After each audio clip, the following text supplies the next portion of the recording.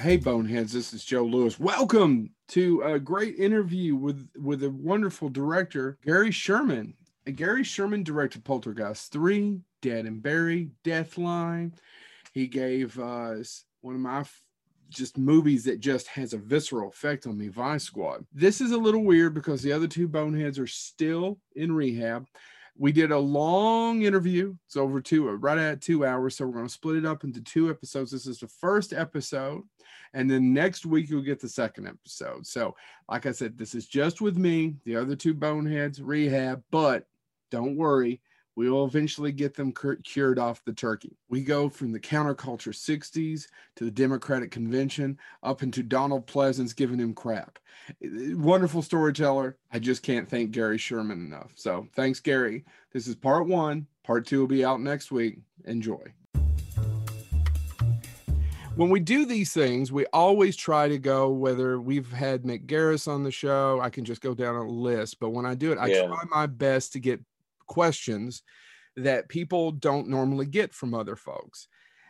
But I can't pass up something that I know you have to talk about all the time, because if there's a living legend someone's worked with, and you're a living legend yourself, I mean, from Dead and Buried, from Poltergeist 3, from Deathline, but you worked with Donald Pleasance in your first movie. I did. And that was really an amazing experience. And it was, at a time, in 1972, Donald was just considered the actor's actor, right? And he was just, he was appearing on Broadway at the time in Man in the Glass Booth.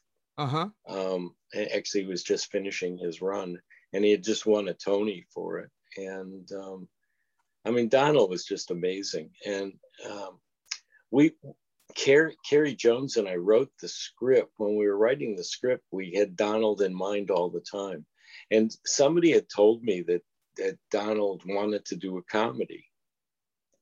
And I found out it was true. He was really wanted to do a comedy. And so we wrote that part especially for Donald and for, his brand of humor. And the nose picking when he walks into the office, right? Yeah, with the handkerchief and then the darts, but the whole character, and we wrote a background for the character, and that's what we sent off to his agent.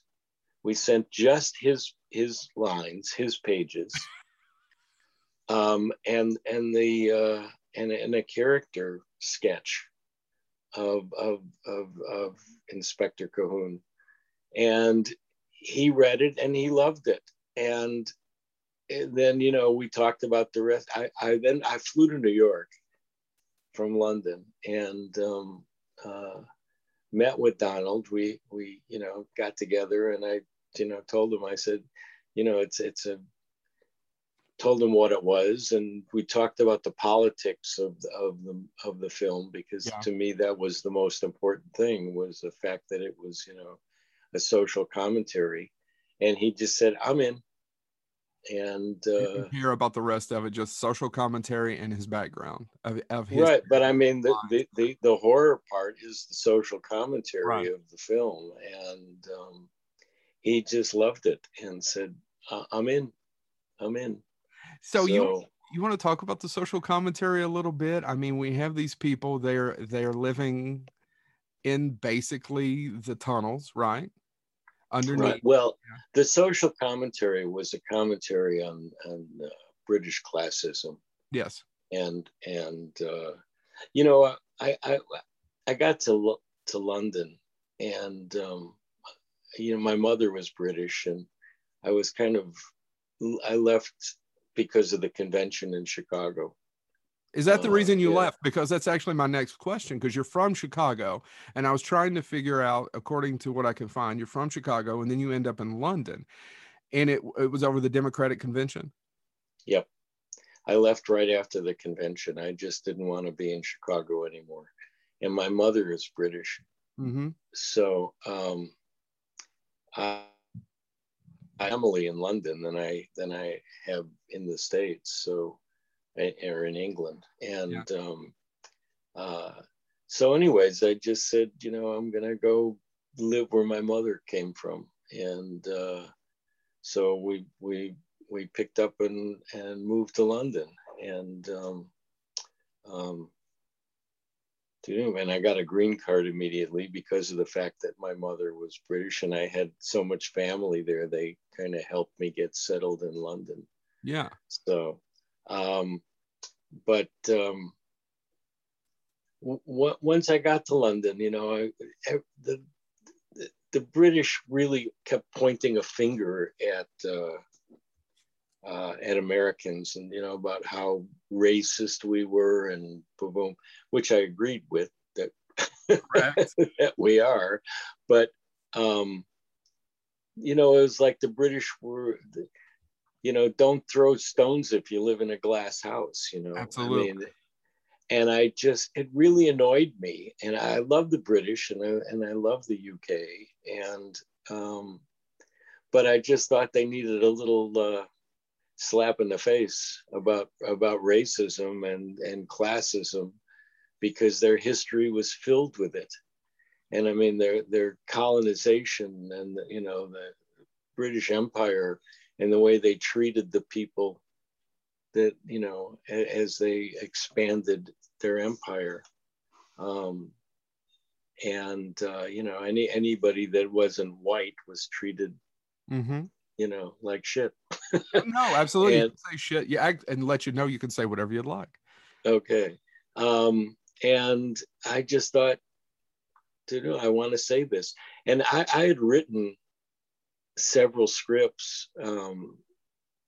John Demme was like my best friend when I got to England. He also was an expat at that time living there. Now you're talking about Jonathan Demme, the director, correct? Yeah, Jonathan Demme. Silence of the Lambs for our audience out there, or the Corman alum for me. But yes, right.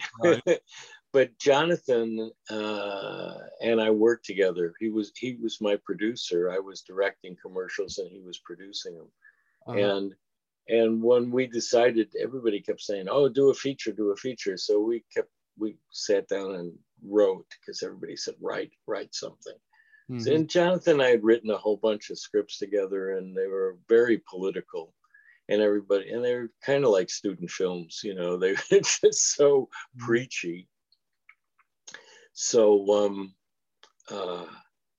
anyhow, so you're saying you're a little heavy-handed, because you've been in activism about civil rights, and you'd been pretty active, right? I mean, you weren't just on. Yes, I had. But I mean, anyways, nobody wanted to make the scripts we were writing, and finally we wrote one that because we had a star attached to it, who was Ray Davies from the Kinks. Yeah, Ray wanted to make a movie, and so we wrote a movie with Ray, and it was all set up to go. And then Ray decided he wasn't a movie star; he was a rock and roll star. Well, he got convinced by his brother. I was about to say, the only one. There's several others who decided they were both. Yeah, but his brother and the rest of the group the Kinks were not happy with Ray going off to do a movie. So he pulled out, and the movie never happened. And the studio that was going to make the movie said to me, "Why don't you write a horror film?" Yeah. And I thought to myself, put social commentary into a horror film and you get it made. Yeah, because you're not the first one to do that. No. It started with Mary Shelley's Frankenstein, Yeah. And Bram Stoker's Dracula. I mean, they were all social commentary. They were. And I mean, so it had been there forever. I mean, everybody, you go back to Dickens and the way that he would slide social commentary into his stories. But and Poe, I mean, it has a long history of that. Right. And so anyways, I did that, and it got made. And that's how how I ended up as a British film director. Well, I mean, I mean, I don't want to say luck. You were preparing yourself for the big jump from the get go, but I find it fascinating. So Donald Pleasance, you say, was easy to work with, and then if you Carpenter ended up loving him, John Carpenter, but John told stories about, he would test him every day on the set. It was like, Oh, why am I here? Donald tested me every day on the set, but I mean, when he wasn't on camera, he was off getting tea for everyone.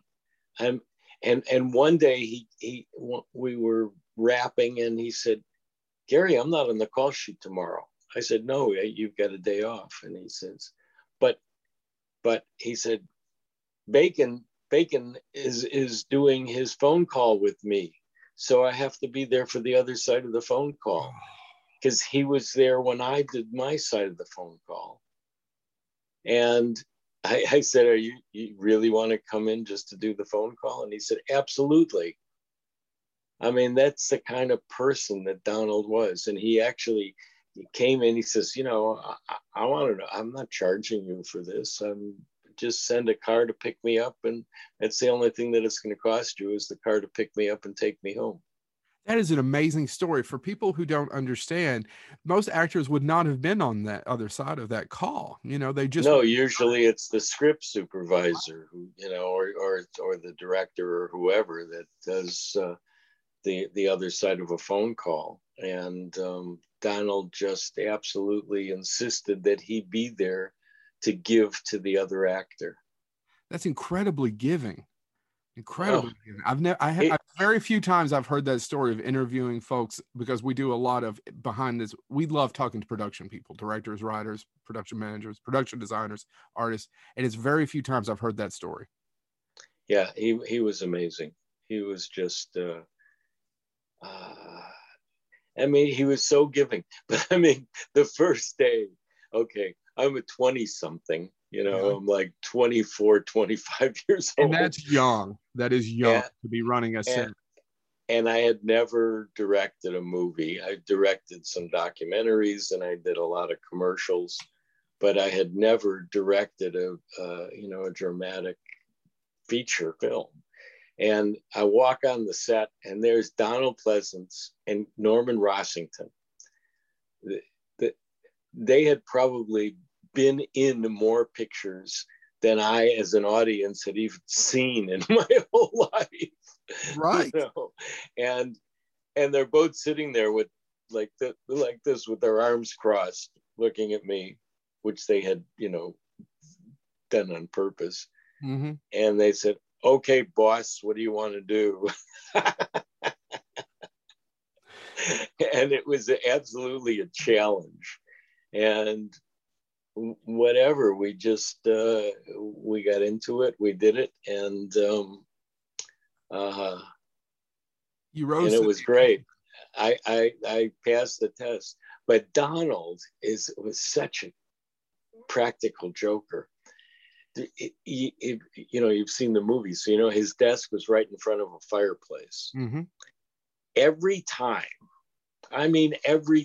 Donald would get up from the desk, he would make a noise, like stomp his foot, off camera, so to say, and go, "Oh," like he'd hit his head on the mantle.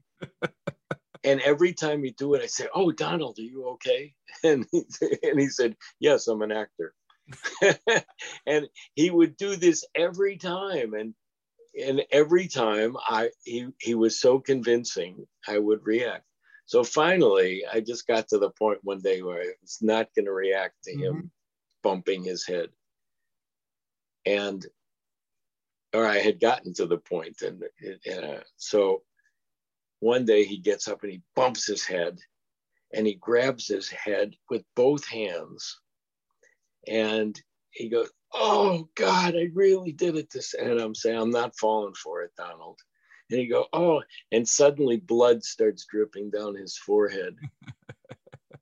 And I goes, "Oh my God, you really did it." And he said, "No, I didn't. I'm an actor." And he had done this with the makeup guy, and he had a blood bag in his hand. And he just laughed so hard. But I mean, that was the end of it. After that, he didn't do it anymore. But At 24, how was it handling those British crews that you've heard about all these years who could be testy or who were? oh, my crew was just the best. First of all, I'd been directing commercials there for a number of years, and when you do commercials, you pay your crew a lot of money. Yeah. So I mean, Alex Thompson, I had worked with dozens of times. I mean, even though he was an Oscar, nominated DP for features, he would do commercials. And I paid him per day what he would get per week on a feature film. At doing commercials, because that's what happens. And so anyways, I mean, I had worked with Alex. I can't even name. Alex and I had traveled to locations all over the world together, and we had become really good friends. He and Diana, his wife, and his little daughter. His little daughter was just a couple of years older than my daughter, and they were friends, and so it was like Alex and I were like family already.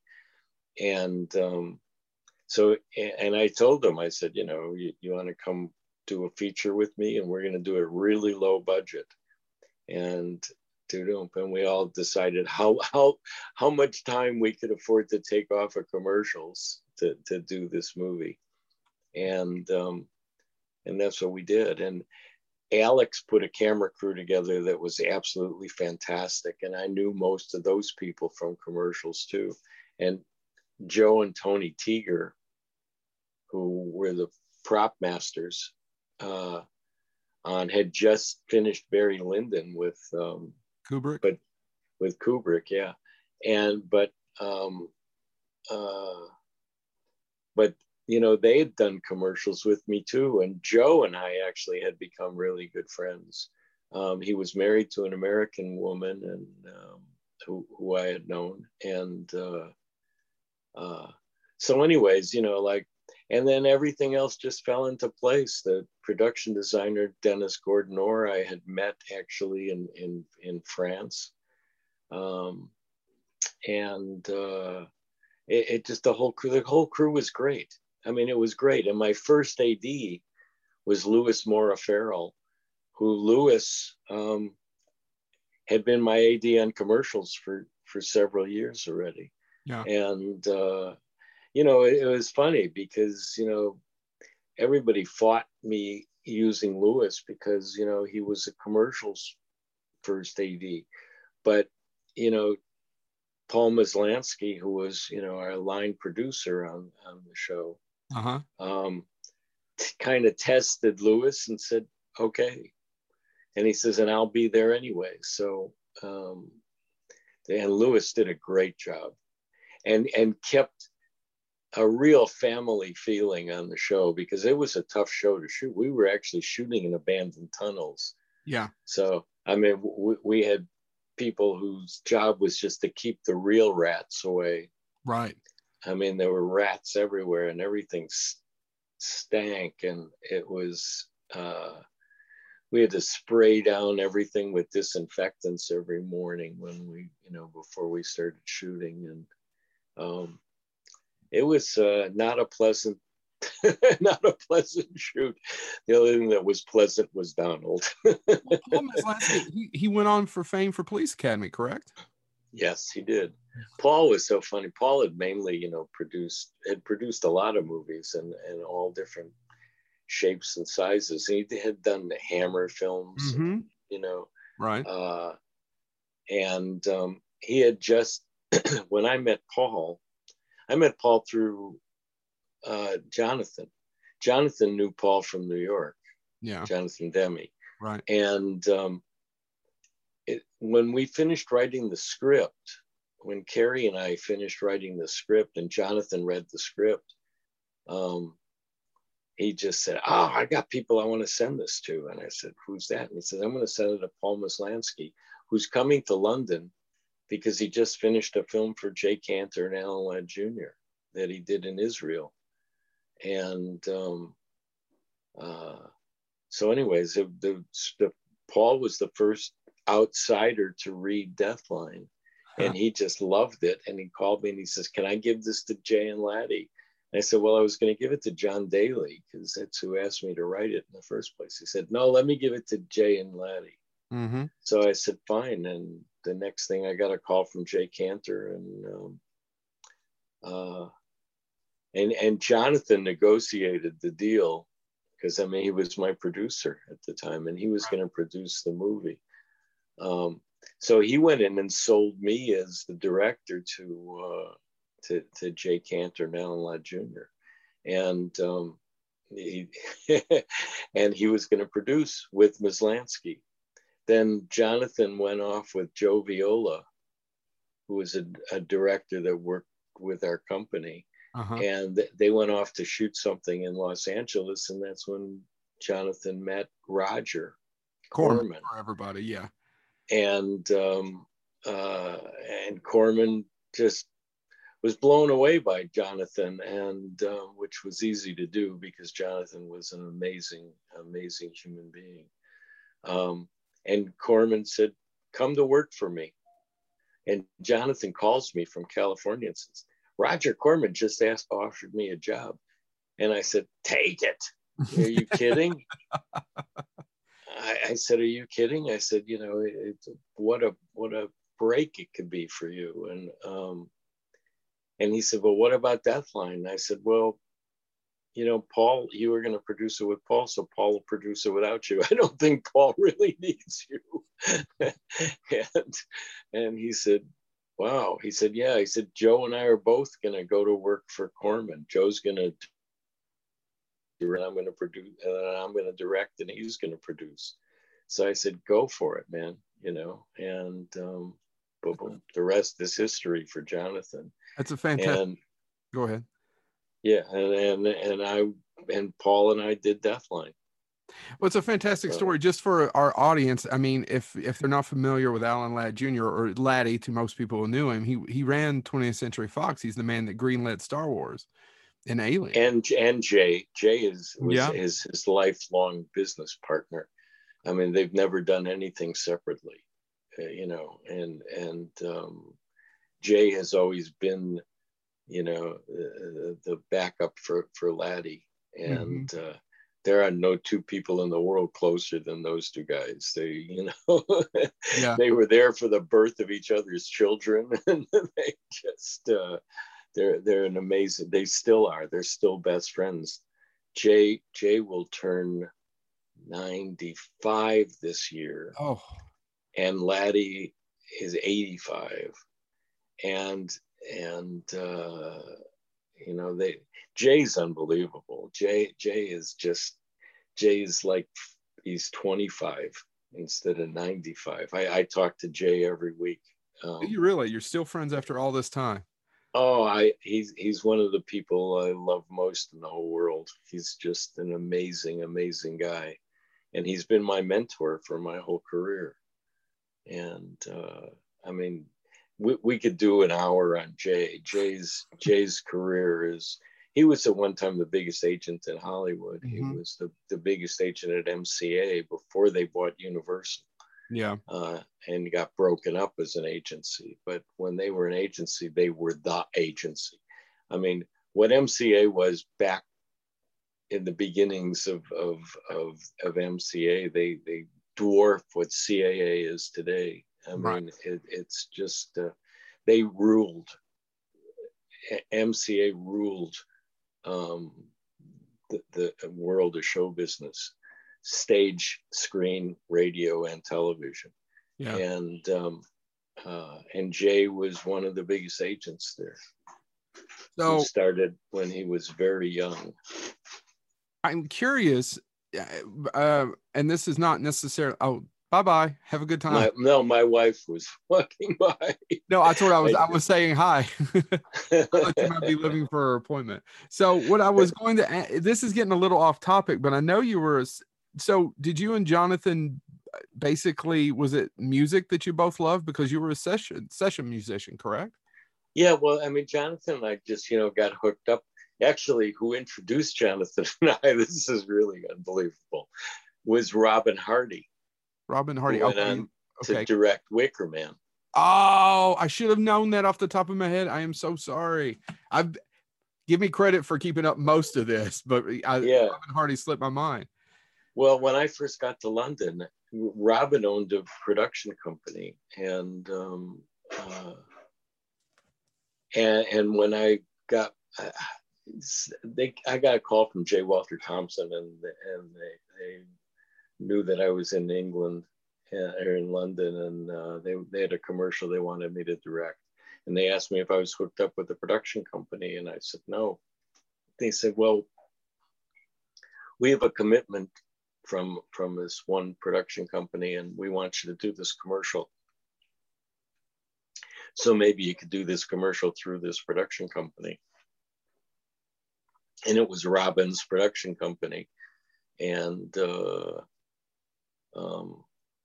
so anyways, and Jonathan was working for Robin's production company. Oh, okay. So that's how Jonathan and I got hooked up, and we eventually left Robin and set up our own company. And everybody's heard the story. We had a third partner, and it was Michael Mann. And it didn't work out too well. Are you saying he had too much personality, or he was too Michael Mann? I'm trying to think of a nice way to put it. Michael Mann is one of the most disgusting human beings I have ever met in my life. And thank you. He's a horrible human being. And and almost anyone who's met him can confirm that. But anyways, I've talked about Michael many times in many interviews. Okay.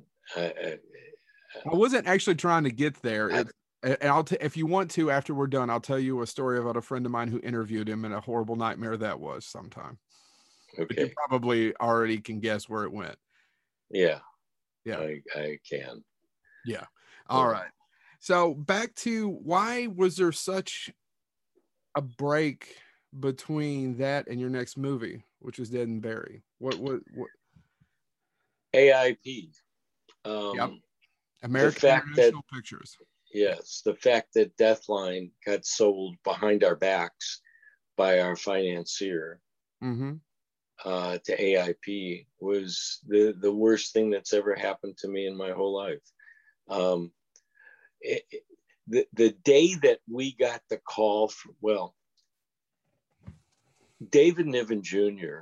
was running CIC at the time, which was the co-distribution company between Paramount and Universal for Europe. And Frank Yablans, who was president of Paramount, happened to be in town in London. And David had seen Deathline in the director's cut, because David was a friend of Jay and Laddie's and of mine, and he wanted to see the movie, so he saw the movie. Well, he just loved it, and as an aside, David is such a good friend. He does a cameo in my film Lisa. Oh, really? He's the guy that comes in to buy flowers in the flower shops and makes a pass at Cheryl Ladd. But anyways, David told Frank about the movie, Frank Yablans, and Frank said, I want to see it. So David screened it for Frank. Frank loved the movie. I mean, just went nuts over the movie. Called Jay and Laddie and just said, stop showing the film to anybody. Paramount's buying this film worldwide, except for the UK, because Rank already owned it for the UK. And he said, I want it for the United States, for South America, North America, Europe, Asia. I want the movie. And so Jay picked up the phone and called the people in New York who had put up the money for the film and said, don't do anything. We've sold the picture to Paramount for worldwide distribution. And they said, too late. And Jay says, what do you mean too late? And they said, we sold it to AIP. Jay goes, what? And we're on speakerphone. Laddie and I were in the room, and all of us, our faces just dropped. I mean, what could be worse? Well, we made a serious movie, and they sold it to the company that does beach blanket bingo. I mean, and and they said it was too well. It ended up that what they had done was sold it on a cross collateralization, which was basically illegal. They had other films at AIP that had lost money, and they were going to make up the money with this one. So they basically gave this film to AIP, and Samuel Z. Arkoff, who was the most tasteless human being that has crossed this. I mean, he comes to London to for something else, but he called me and he wanted to meet me, and he's staying in the royal suite at the Savoy Hotel. And I mean, Sam made a lot of money selling crap. But a lot of people did. And I go up to his suite. He opens the door, and he's standing there in this silk dressing gown with a big SZA embroidered on it. You're shitting me. He actually had a dressing gown with his initials on it. Yeah, I mean, huge. I've never heard that story before. That was. And he's got a cigar the size of a baseball bat that he's puffing away on. And he says, "Come on in there," you know. There's a big tough, well, a little tough guy. Like he was right out of Central Casting for every stereotype. Correct. He was Edward G. Robinson. In Little Caesar, you know. I mean, so he starts telling me, he says, "I don't know why you want to work with people like Alan Ladd and Jay Cantor. They don't know one end of a camera from the other." And he's saying, you should work with companies like mine because we know how to make movies and da da da da da. And he just starts going on about Jay and Laddie, who, you know, I mean, as you already mentioned, these were the people that greenlit Star Wars, that greenlit Blade Runner, that Alien. I mean, it's just the list. Alien. The Turning Point, Chariots of Fire. I mean, it's just unbelievable, the films that they've made. So successful that it basically ran him out of 20th Century Fox. I mean, Star Wars was such a hit that because they didn't have the sequel rights, right? I mean, it ended kind of. I got stories about that, but oh, you do? Well, would be more than to listen to them. But anyways, I stood up and I said, "Sam, thank you very much. It was nice to meet you. I'm leaving." And I walked out. In the meantime, he then and his cohorts, I think it was somebody named Nicholson, I can't even remember his name, they cut the shit out of Deathline. And they cut the tracking shot out. They redubbed some of Donald's scenes because they didn't think that the American audience could understand his British accent. And we're talking about someone who was famous at the time. Donald Pleasence wasn't not an unknown commodity. Donald Pleasence had won Oscars. He had won BAFTAs. Yes. Yeah. I mean, you know, he had done, you know, The Great Escape. I mean, that's what I mean. The Collector. I mean, he'd worked with Roman Polanski and you know, 2 movies, and I mean, this was you know, and he just didn't give a shit. He didn't care. He, you know, all that mattered to him was. So anyways, you know, and then they did an advertising campaign that you didn't even know it was the same movie. And they changed the title to Raw Meat. Right, which is. And did that yellow poster that was just awful. And I mean, and I kept saying to everybody, how could he do that? I mean, we worked hard to make this movie, and he can do anything he wants with it. And I just said, you know, fuck this. I said, you know, advertising agencies don't change my commercials this much. And I just said, fuck it. I don't want to do this anymore. And I just went back to doing commercials. And I had no intention of ever doing a feature again. Then, Jay and Laddie leave, and Laddie becomes the president of Fox, and Jay becomes the president of First Artists. Mm-hmm. And the two of them keep talking to me and saying, oh, you stop doing commercials, come over here, and boom, boom. So finally, I made a halfway move, and I bought a place in Los Angeles and started spending time in LA. And I got more interested in doing television than doing another feature, because I felt more protected in television as a producer and a director and a writer. Yeah. And television was letting me do what I wanted to do. So I was doing commercials in England. I didn't do commercials in the States. I didn't want to set up the commitment to do that. But I started doing a lot of television. Which leads me to a question of the difference. You say you felt protected. Is it because television has, and I don't mean this in a derogatory way, but there's a lower risk. Like, you have an episode coming out each week, right? And it has to be quick, and the decision is made, and it's coming. You have to deliver the product, as opposed to a feature. You're gonna put 2 years of your life into a feature, and then it's got one weekend to prove itself, or it goes away. Where doing television, especially, I was producing series, mm-hmm. And hiring myself to direct as often as I wanted. At that time we were doing 22 episodes a year, which doesn't happen too much now. Actually, it's sometimes up to 26 episodes a year. Yeah. And you make it, and it's on the air a month later, and more people see it than ever saw Star Wars. Yeah. Right. And at that time, anyhow, and it's fun, and and if you raise the bar yourself, you keep the bar high, and you make stuff that you're proud of.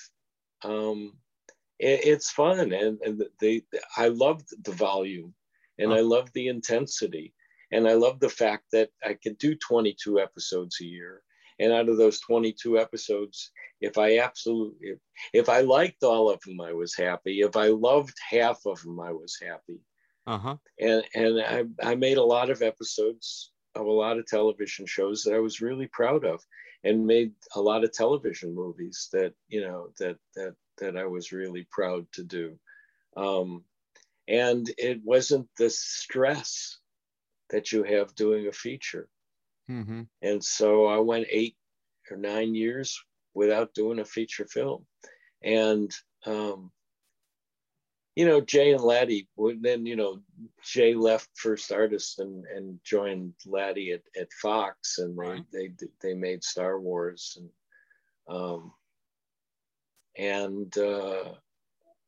It was, and they kept telling, oh, come do a feature. And there was nothing that I really wanted to do. And then Ron,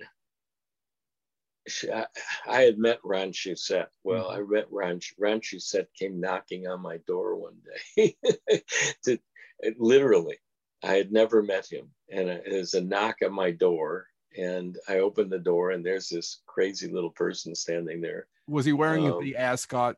Please tell me he was wearing the ascot. He was wearing a scarf. Yeah, a scarf. He had a little wool scarf tied around his neck, and a kind of almost beret-like hat. This is going to be really obscure for some of our listeners right now, but exactly what I was talking about.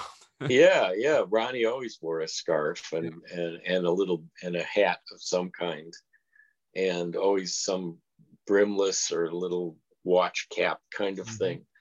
And he's just, Ronnie just bubbled with energy.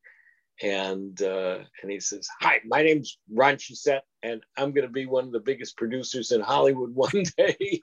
And I love Deathline, and I have a script that I want you to read, because only the person who directed Deathline could make this script. Yep. And that was Dead and Buried. And he said, and I'm about to do a movie, and maybe you could get involved in the movie we're about to do a movie called Alien. And now I see the connection, by the way. I didn't even doing my research. I was like, now how did it, and then it didn't even occur to me that Alien and Aladdin all at the same time. Yeah. Well, anyways, there was a point at which they discussed me directing Alien, but I mean, Ron was like 100% in favor of me doing Alien, although I didn't think Alien didn't grab me that much. I must say. I mean, I thought it would be a good movie, but for me as a director, I'm not into sci-fi that much. And there was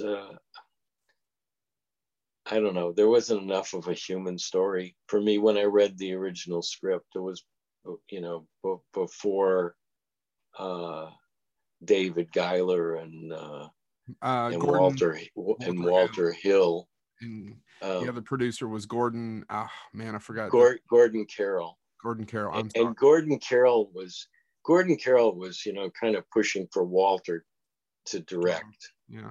And wouldn't even talk to me about it. And also Walter was a friend of mine, and I had no Walter out of that position. But then, Fox released The Driver, and with Ryan O'Neal, and The Driver just tanked. Yeah. And there was no way that Walter was going to end up doing Alien after, and then they just moved, and then the idea of Ridley came in, and boom, and the rest is history. And nobody could have done that film better than Ridley. So it was perfect. That's interesting thought right there. So you could have directed Alien. You clearly didn't push to it, sir, but you're looking back saying Ridley was the best choice. You would not have been the best choice. Yeah, I think so. Right. I mean, whereas I was the best choice for Dead and Buried. Agreed. And Ridley couldn't have done Dead and Buried as good as absolutely. But I find that fascinating because you have to have at least an emotional attachment to the material, or at least an understanding. Can you explain that? Of what is it? An emotion inside? Is it I understand? I know where this world is. I can see it. My mind's eye, for lack of a better phrase. How do you pick it? How do you know that that's it? Can you describe the feeling of Alien's not for me, even though this is going to be huge, but Dead and Buried is for me. No one can do Dead and Buried like I can. You see my question? I know it's how it emotionally grabs you. So it's an emotion. Yeah. Yeah, it is. It's all about emotion. I mean, I make movies from here. I don't make them from here. Okay. I mean, it starts here. It goes through here for filtering, and then it sends it back to here, and from here it goes to my hands, and I make the movie. I also turned down Omen, the Omen, and which was probably a really major mistake on my part, but but I turned it down. Mace Neufeld came to me with the script and wanted me to take it to Jay and Laddie, because he knew they were looking for a picture for me to do. And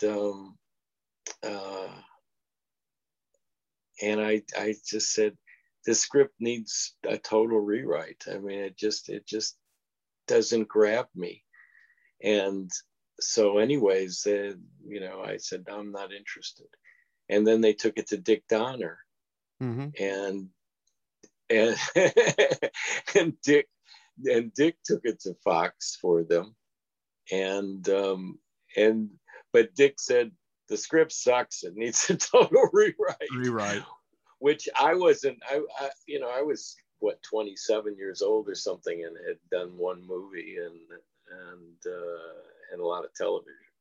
and I didn't know the game. I didn't know that you could lie to the producers and take it to the studio and tell the studio what you really thought, but you had told the producers something else.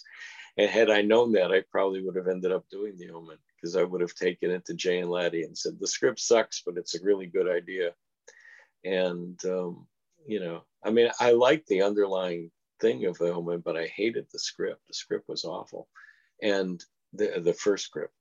Yeah. And later it got good. But, you know, but again, Dick did a great job. Well, yeah, he's excellent, but I'm curious how yours would have been different. Have you thought about it? Of how you would have changed and what you would have changed?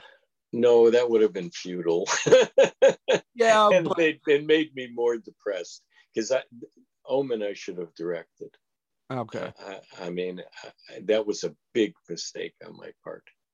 And I you know, I could go into it deeper, because I talk to young filmmakers actually, without mentioning any names, I do a Zoom. I'm part of a Zoom meeting that happens every Thursday night. And most of the people on the Zoom calls are household names within the world of horror. I'm assuming one of them is Del Toro. Is what? Del Toro, I'm assuming. No, Guillermo's not part of it. Because he is a fan. Yeah, he is a fan. He lavishes praise on you, sir. Well, thank you. And I appreciate it. But Guillermo's not. These are mostly young. I'm the grandpa on this Zoom call. Would one of them be Eli? No, I'm not. Actually, I'm not allowed to say. It is basically a secret society, and we talk about all kinds of things, and we bring in a lot of young filmmakers to talk to. And there was somebody a young filmmaker who had been given a script recently and just said, God, I see a movie in this and I really want to do it, but the script is so awful, and the writer is one of the producers, and I don't know how to deal with it, but I really want to make this movie, but I got to tell them that I have to do a page 1 rewrite on it. Yeah. And I told the Omen story. Yeah. And I said, you know what? Lie to the producers, and then when you get the deal with the studio, then tell the studio how you really feel, and gain allies and convince them that what you want to do is the right way to do it. And so, you know, so I gave him that advice. And you got to keep me posted if it works. You don't even need to tell me names later, but okay. I'm just jealous thinking of all the people I could interview in a room, but that's beside the point. We'll keep going, since you're not going to give me access to who all that is. But well, you know what? Somebody, who was it? I was telling somebody about this thing, but not, you know, of course, not mentioned. We basically sign a blood oath that we won't mention anything that we talk about, you know, in detail and so I know names. But anyway, somebody who was, I know, it was, you know, I'm very good friends with Andrea Sabacetti, you know, who's the executive editor of Rue Morgue. And I was telling Andrea about this. She was interviewing me about something, and I told her about what we do. And she said, "Oh, I would love to come one night. Do you think they'd let me, you know, sign in one night?" And I brought it up to everybody on the following Thursday, and everybody said, nope, no journalists. Oh, no journalists. You know, calling me that is the kiss of death of someone who's failed on many, many short films and been successful most of his life. As I always tell people, oh man, I had to get a real gig because I failed at the other one. But this is sorry, I didn't mean it. No. But it was more of just our conversational type as we do these things of letting you know this is kind of, here's the nice thing. You're going to spend your Saturday morning doing this. Yep. So what other person, so there's 2 or 3 characters in your life that I have to ask about that I find fascinating that I'll never get the chance to meet, that I have just a litany of stories about. One of them, not so much with Donald. I didn't have a lot of stories about Donald, but the other one was Dan O'Bannon. And I'll never get to meet Dan O'Bannon. But you know, Dan and I almost had a passing relationship. I met Dan a few times while they were doing Alien, and talked to him about Dead and Buried for the people listening. Right, but Dan was not around when we were doing Dead and Buried. Really?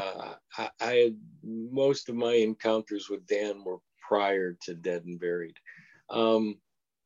Dan was just off into other things at that point.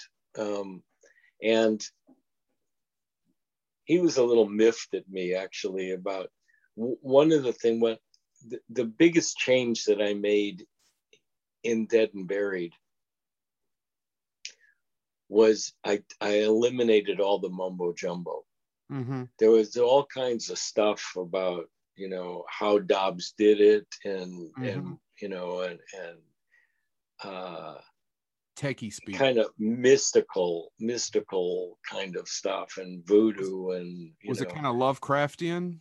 Because he was, yes, it was. He was such a fan of Lovecraft, you know, and it was very Lovecraftian, and just filled with. And I'm much more into people and than mysticism, which mysticism doesn't do it for me. I really love relationships between human beings, and motivation based on humanity, and so I had convinced Ron that we should lose all the mumbo jumbo, and concentrate.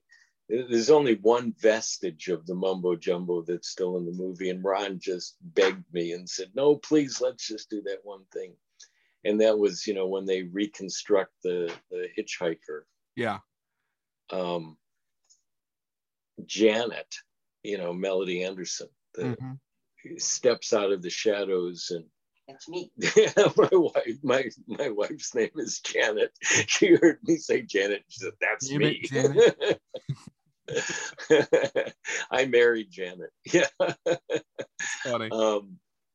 And you know, her favorite line from any of my movies actually is when Dobbs says, "Janet, my masterpiece." I can imagine why. Yeah. But I mean, I met my Janet, years after I did Dead and Buried. But anyways, I mean, so when the hitchhiker is lying there, and Janet steps out of the shadow and then steps back, and then she becomes alive. Yeah. Ronnie just loved that scene, and so I said, well, I'll ease it in, and just it'll come in and it'll go away, and you'll get that feeling. And Ronnie thought it was important to involve Janet in Dobbs's world, other than us just talking about it. So anyways, I went along with that, but all the rest of the mumbo jumbo was gone, and put into that one speech that Dobbs does at the end, where he says, "Call it voodoo, call it black magic, but you know, it's my art." And that's as much as we give to that. And and Dan was upset about that. He was not happy that he loved all that Lovecraftian mysticism. Yeah. I mean, it would come out later, and it's not like it stopped there. It come out later in his work, more and more. Yeah. So, anyways, he just kind of, and he was off doing something else, and he never showed up in Mendocino. Mm-hmm. He never came up at all while we were shooting. And so my relationship, I don't really have any Dan O'Bannon stories. But if you want, who else are you asking about? Dan O'Bannon? I hope, no, let's move on to the next person that you wanted to talk about. Oh, well, we were going to get to, well, it was more of someone whose last name was Hauser. Oh, Wings. I'll talk about Wings. But before we go off into Wings, let's talk about Stan Winston.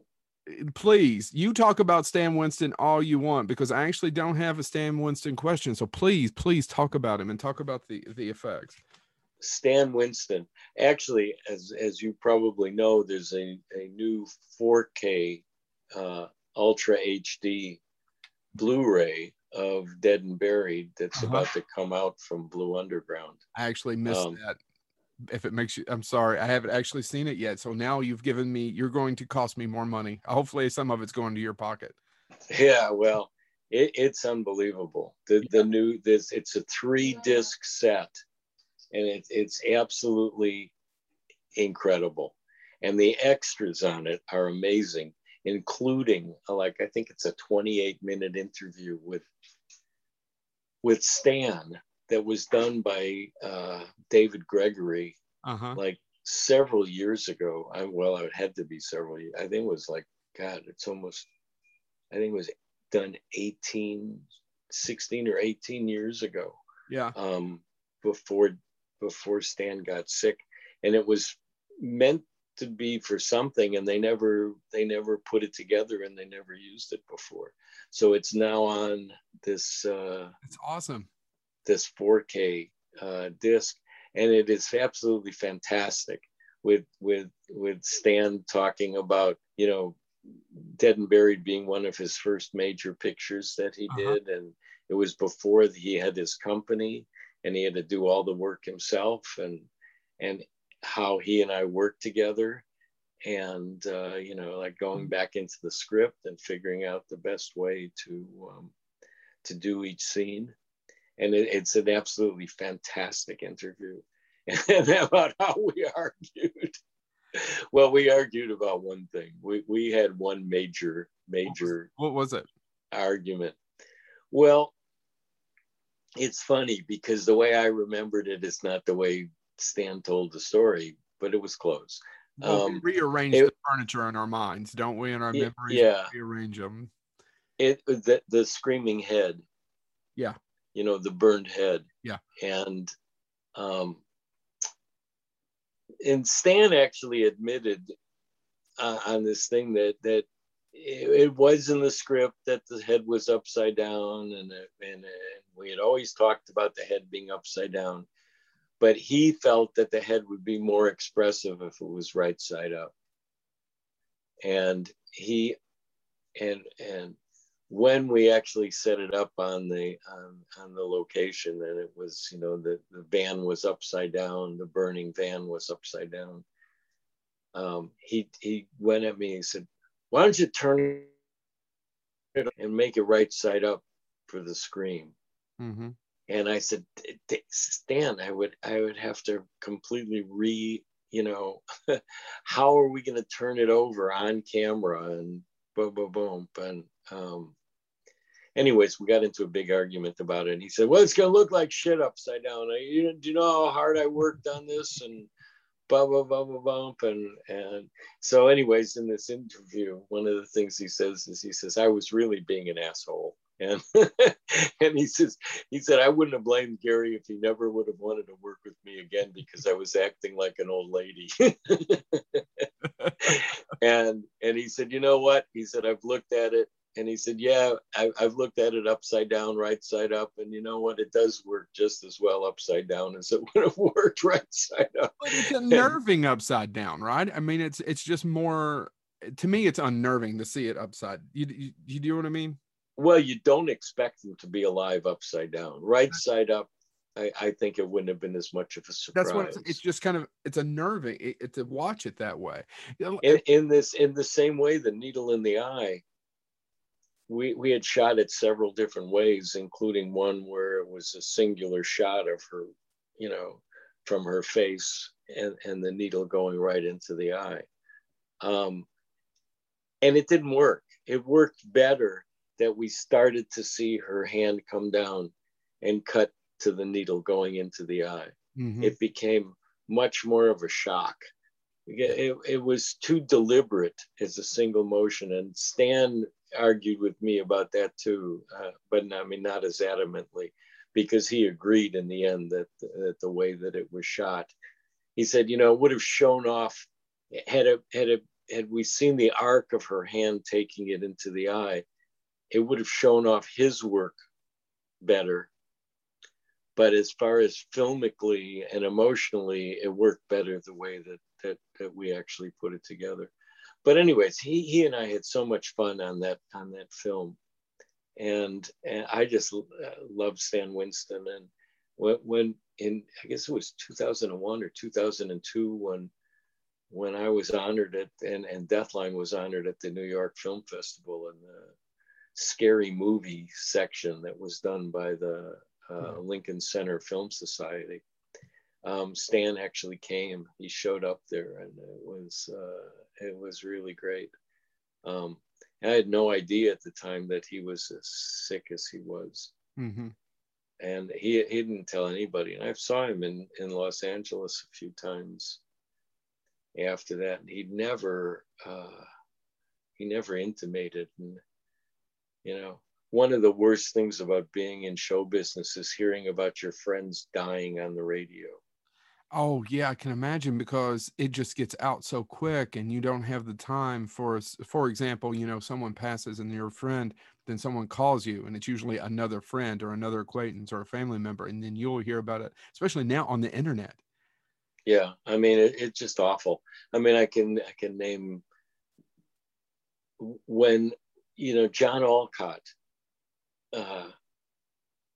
who had been a friend of mine for years and years. And, you know, from when he was working with Stanley in Kubrick. You know, and John had done Vice Squad for me. And then, you know, then when I was offered Wanted Dead or Alive, I called Johnny and said, you want to come back and do another movie with me in LA? And he said, absolutely. And he was going to do Wanted.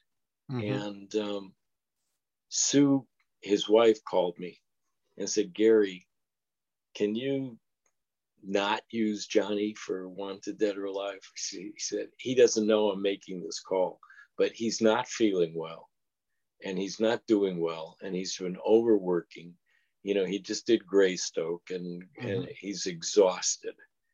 And I just don't want him flying to Los Angeles and doing an all-night picture again with you. Yeah. And I said, you know, sure, Sue, I'll find somebody else to do the movie, because she was really worried about him. So, anyways, that's when I met Alex Nepomniachtchi, and who became my new favorite cinematographer. Yeah. Anyway, we were in the second week of shooting Wanted Dead or Alive, and somebody comes walking onto the set and saying, hey, did you hear John Alcott just died? That's how I heard that my friend John Alcott died. Yeah. By somebody shouting, hey, did you hear John Alcott died? And so Sue was right. They asked me not to use him on the picture because he wasn't well. And he had a heart attack at quite a young age and died. It was a hard time for me. And it was the same with Stan. I just, you know, I heard on the radio, Stan Winston, special effects genius, passed away this afternoon from cancer, and and it was Jack Albertson as well. Mm-hmm. you know, I had dinner with Jack the night before he died, and we had done his ADR that afternoon, and we all knew that he was dying. I mean, there was no secret. Everybody, you know, we were taking a chance using him on the movie in the first place, and because it was he was sick. He had cancer. He was dying. We knew that. We had to take care of him. We had a nurse and stuff for him while he was doing the movie, and but it was still hard out. So we did ADR in the afternoon, and then he and his wife and I went out to dinner that night with some other people, and said goodnight, and boom, and I go home, and I wake up in the morning, and my clock radio wakes me up in the morning, and the first thing I hear is actor Jack Albertson was rushed to the hospital early this morning to Cedars-Sinai, and where he passed away. And boom, I couldn't believe it. I was just basically in shock. Gary, do you think a lot of people keep it secret just because of the way the business is? Do you think Stan kept it secret, not necessarily because he didn't want to tell anybody, but just because of not showing weakness? Or I'm just curious if you're insight into that. Because you knew him better. Of course, I never met him, but he was a very private person. Okay. Stan. I mean, Stan was, you know, 100% a real human being who you know, who didn't hide much. I mean, his feelings were out there. He was very honest with people, but he was very private as far as his own life went. And, you know, I mean, I've known so many people, but, you know, I didn't know anything about Stan. Zalman King, I knew about Zalman's cancer from the day that it was diagnosed. I mean, Zalman was, you know, one of my best friends, and but Zalman just had me sworn to secrecy and everything because he just wanted to keep working. Yeah, and he did. He worked straight up to the day that he died. Boy, he worked straight up until the time that he was too sick to work. Zalman, I didn't hear about on the radio. I was there. I mean, Zalman was one of my best friends ever. And so I was by his bedside as long as I could. I was already living in Chicago at that time. And so I would just go back and forth. And then I stayed out there for an extended time to be with him and Pat, his wife, who passed away last year.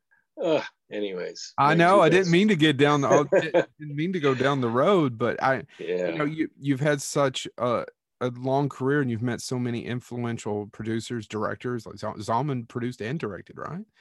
Yeah. All right, Boneheads, that was our first part one. I know it was a little somber at the end, but I think it was important to leave it in. The next episode, we pick right up with Vice Squad and go on from there. So tune in for next week for our part 2 with Gary Sherman.